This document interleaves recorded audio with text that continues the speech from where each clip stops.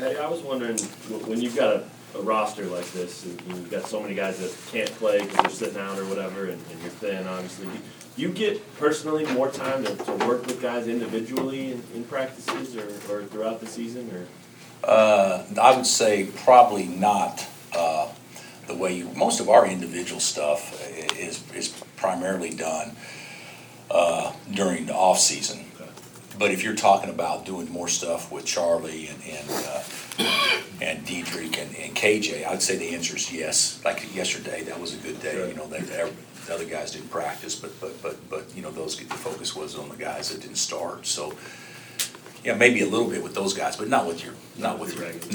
The advantage is, if there is an advantage, is when we practice at home, you can keep your core 7 or 8 together all the time. So a lot of times, if you only got 10 guys out there, you're switching jerseys and doing that stuff. So that may be a little bit of an advantage in keeping your team together, spending more time with your team that could possibly play than having to switch jerseys a lot. What other transfers are standing out to you right now, if anybody? They're all about the same. I think they've all had good years. I really believe Charlie and KJ are tremendously improved, and Diedrich is, you know, we don't have anybody guarding, so you know, he's really a talented, very skilled guy. Having so little time to try to catch up, what are the hardest things that maybe some of us don't even notice for Silvio to become instinctive for him?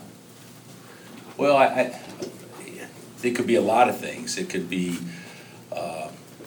you know, being able to react and not think is usually takes time, but it could be like on a defensive thing. If we're watching him play, if he was playing the 4 or the 5, it may not seem that much, but do you want to switch 4 like we practice every day whenever Silvio's having to guard, you know, Keenan Evans or Carter? And the answer would probably be no. So how do you work it with everybody else, knowing that we're going to play different just for the small amount of time that he's in the game? And is it worth practicing all that time just to get to the point where you may do something in the game or you may not do it? That to me is the biggest hang up with him. Spending all the time for him knowing, you know, I always thought we're better off running 5 or 6 plays with him and 2 or 3 out of bounds plays and that kind of stuff. And he's picked some stuff. He's picked that stuff up good, but I don't think that he's had a fair chance having the feel to play with others like those others do. You know, through the summer, through pickup games, through the fall. I do think that's made a difference, and I don't think that he's as confident. Although he's shown flashes without question, is confident going to make plays when he knows that maybe his role out there would be just don't kind of screw it up. And I think that's hard to play sometimes. And we haven't told him that, but in his mindset, you know, obviously that's got to be what he's thinking. Saturday, I'm assuming your approach as far as minutes for guys go won't change? No, not at all. No, not at all. No, we're not playing for anything to help us in the Big 12 tournament, obviously, but this has, you know, potentially national implications, you know, depending on the seed lines and stuff like that. So certainly we'll play to win. Coach Devontae is a semifinalist for the Wooden. What does that mean? How many make the semifinal? 10, yeah. Could you discuss his emergence as a candidate for National Player of the Year type performances right now? Well, I didn't think that going into the last probably 10 days, I wouldn't think that he would be a candidate for National Player of the Year. I thought he'd be a candidate to make an All-American team. But there's a big difference between being turn it up so everybody can hear. I do think he has emerged as a candidate. Now, not a leading candidate, in my opinion. But depending on who knows what's going to happen in the next 10 days. If he plays as well as anybody in the country the next 10 days, he may be a guy that could win an award or two in that area. But I do think, without question, he's positioned himself to be heavily considered for first-team All-American. Does it make it more impressive? You've had guys that have done that, but does it make it more impressive when he's following Frank? Or? I would say no. I would say what we should kind of look at is how good Frank had it. Yeah. having Devontae next to him. Then we should also look at it is how good Devontae has been, considering he does not have Frank next to him. And that's not a knock to Malik or anything, but it's totally different. Malik is a prototypical two guard. I mean, he's not a point guard. He's not a guy that initiates or anything. But in years past, Frank could guard the other team's best player, but it probably wasn't our goal going into a game to wear him out the first half guarding the other team's best player. Hey, Devontae, you got to score the points. You got to take the shots at the end of the clock. You got to do all the talking. We're not going to stuff for you, and you're going to guard the other team's best player the whole time. And so, to me, from a coach's standpoint, you have to respect that. Oklahoma State, there's a revenge motive there. They're a great offensive rebounding team. What else do you see there? Well, they're playing, I see them as being, having a chance to get in the tournament. I do. If they go 8-10 in our league, how could they not be under serious considerations if you go 8-10 in our league? And we're talking about everybody else in our league getting in at 8-10. Why shouldn't Oklahoma State be considered? I mean, if they beat us, they would have beaten Kansas twice, Texas Tech, and West Virginia. So they would have 4 wins against the best 3 teams in our league, and they would have had a huge non-conference win against Florida State. So I think they deserve to be in the conversation, and so they'll have a ton to play for, and revenge may be part of it, but I hope our mindset is to go down there and show them a team that they didn't see here in Lawrence, because they didn't see the best of us, in large part because they whipped us.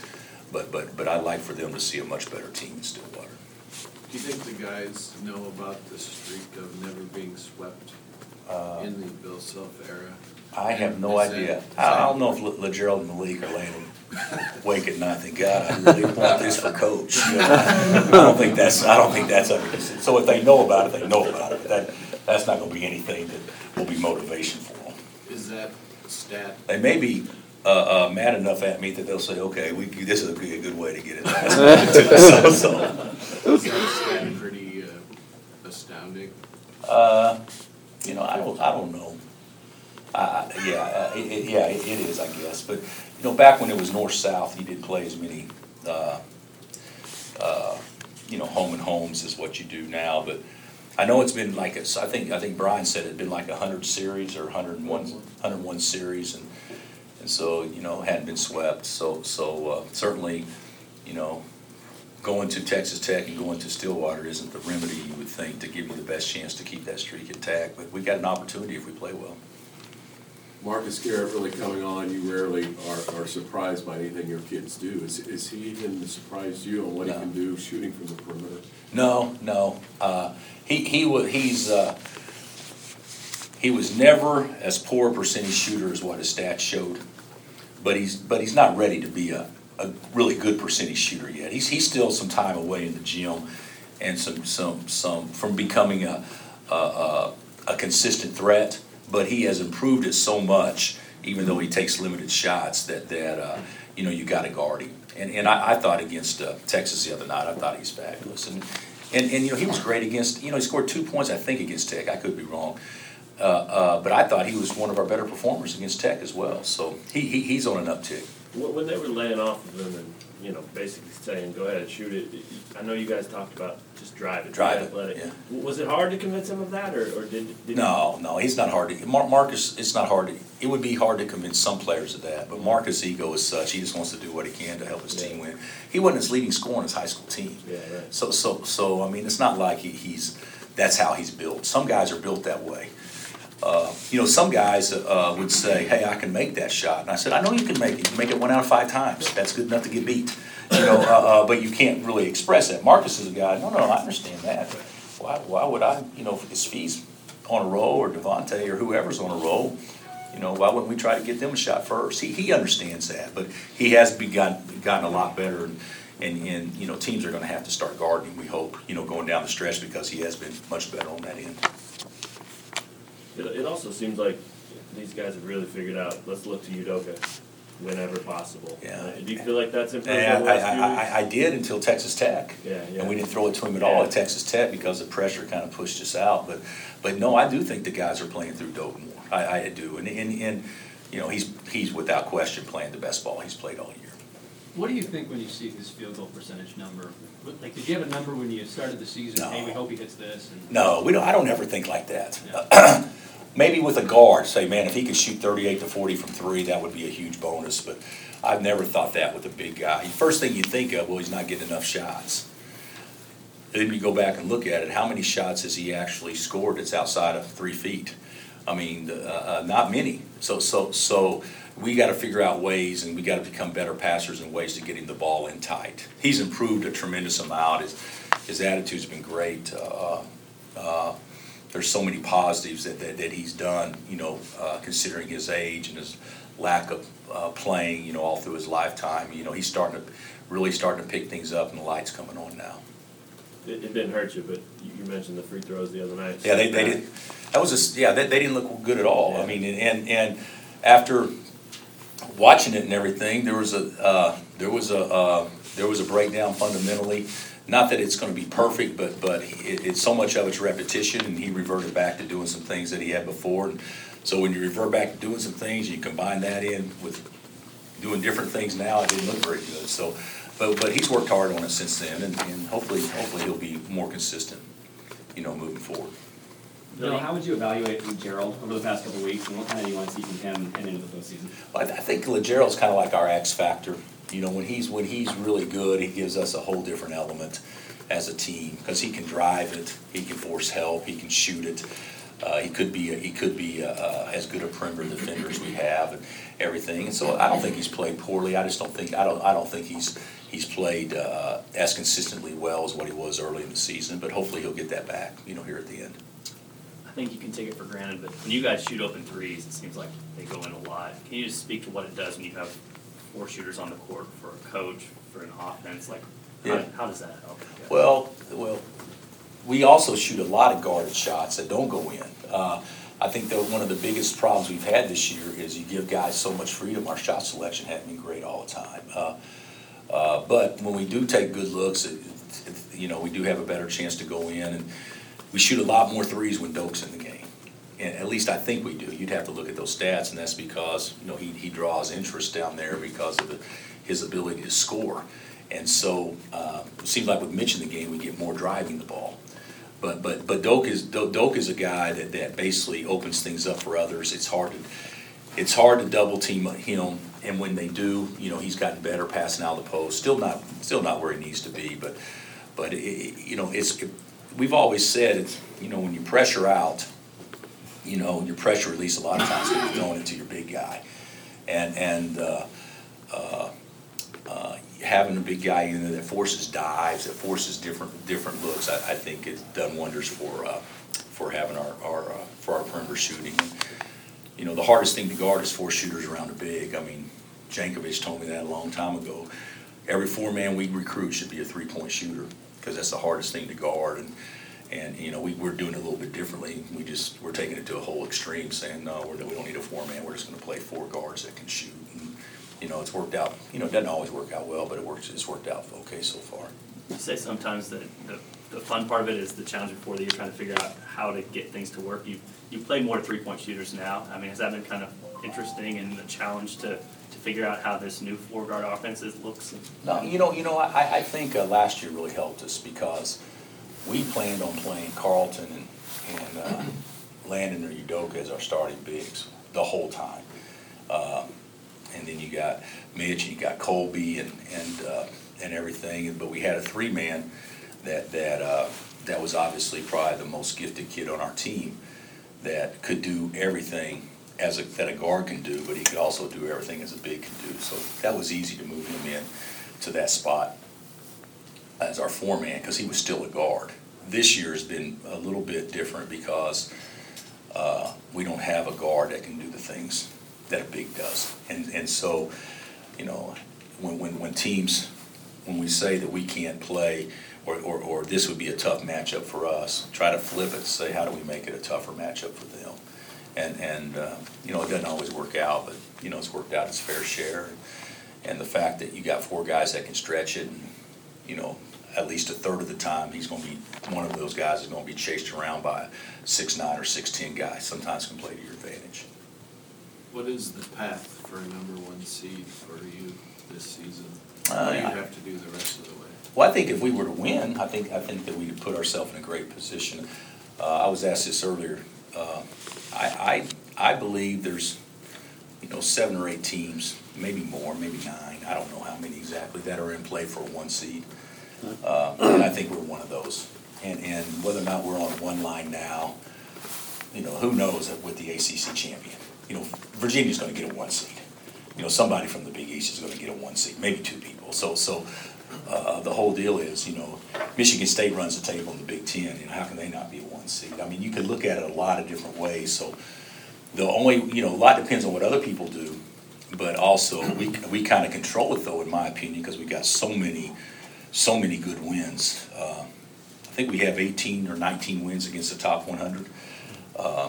That's a lot of wins, and I think we're like second in the country, the most top 50 wins or something like that. So we put ourselves in a good position. But if we don't finish strong and somebody else does, we don't deserve it. So I think the only path is to win. Bill, would you rather be a number 1 and maybe have to travel a little farther away, or would it be better to be a 2 or 3 and stick a little bit closer to home? No, I think locations are way overrated. I mean, it'd be nice if we were able to stay close to home in Wichita or whatnot, but I don't think that, last year we had an opportunity and we didn't make the most of it, and we'll never have a better home court opportunity than we did last year playing in Kansas City. But I also think sometimes when that happens and you're not playing well, it can also add pressure and stuff. So it to me, it's just, hey, wherever it is, doesn't make any difference. You mentioned you think Vic's kind of an X factor. I mean, what is it about him that when he plays well, do other guys just enjoy seeing him have success? Or I mean, just, I think so. I do. I do. Everybody enjoys when the other guys have success, but when I say X factor, what could potentially he do that maybe he hasn't done as consistently lately? I mean, they're thinking, okay, Doak can go from here to here, and Devontae can go from here to here, and other guy, Lagerald's got he can go. There's a pretty big gap. So I really think that's what I mean by X factor. He could really elevate our team play. Coach, a few weeks ago, you kind of talked about this team's toughness, and it was a concern. Is it much of a concern now, and have you seen improvement, and are you where you want these guys to be as far as? I think that we've improved in that area. We've had to improve in that area because we've had some good, tough wins. But I still think, the other day we played Texas. I mean, that was a game that they were beat up and everything, and we had control of the game and didn't put them away. To me, that's an element of that, just a little bit. But I do think that we're better than we were. But you look at certain things, rotation, rebounding, and things like that, and you got 6'5", 190 blocking off. They're 4, they're 5 man. That you got to be tougher than what we are in a lot of ways in order to physically compete when you're not as strong. And that's what I'm talking about. And I don't think we've consistently shown that we can do that. Over a period of 2 or 3 weeks. I think we have shown that we definitely can do that in within games. But I'd like to see it be more of a mindset, and we're gaining on it, but we're not there yet. And Bill, I think you nailed it. You said, we asked you before Big 12 play started what record you thought might get a piece of this. I think you said 14-4 probably clearly outright, maybe 13-5 even. Yeah. What was it maybe back then that led you to believe that a 16-2 wasn't really realistic and that those lower numbers maybe were there? Well, I first of all thought the league was too good for anybody to go 16-2, and I didn't think there was a team in the league good enough to go 16-2. To play in the best league in the country, and I shouldn't say that, because other people could disagree. To play in probably the most competitive league in the country, to think that when there's no bottom half of the league, that over a course of 18-game season that you would only not play well twice, I think is a pretty pie in the sky thought. So I didn't think that we could do that, nor did I think anybody else could do that, just because I thought there was too much balance and the teams were too close together. We're 13-4 now. Mm-hmm. How many of those 13 wins have come down the last 2 minutes? Most. I mean, so we could easily be 9-8, 10-7, that kind of stuff. So I don't think there's that much difference in the teams.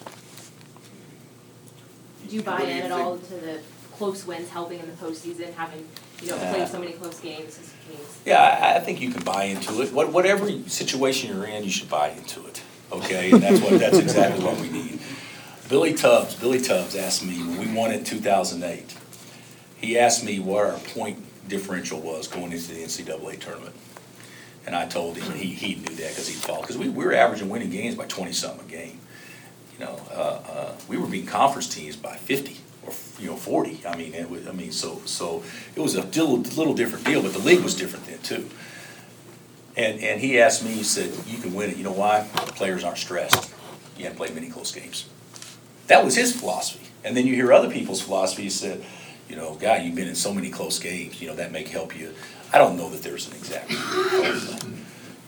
Don't turn it over, make your free throws, stay out of foul trouble. And those are the things that'll obviously give you the best chance to win in the tournament. What do you think of your former assistant coach's seasons and their positioning for the tournament? Barry finished second in the Valley. Joe's in the semifinals of the Atlantic Sun, and they're hosting, so he's got a great chance. Jenks had the worst luck of anybody in the country. There's not been a team more beat up than what SMU's been this year. And he's had, and Danny. Danny's going to have to obviously play well in the ACC tournament, but they're so young. But basketball is such a fine line because one guy makes such a big difference. But here's Danny going into the season losing that stud he had last year, Collins, but knowing he's got this kid right there that can totally anchor everything, and a week before school starts he goes pro, overseas. So it's such a fine line in our sport because one guy can change your whole outlook. But our guys have done fine. Kyle Keller's right there to have a chance to win. Doc's had an up and down year, but for the most part they've done pretty well.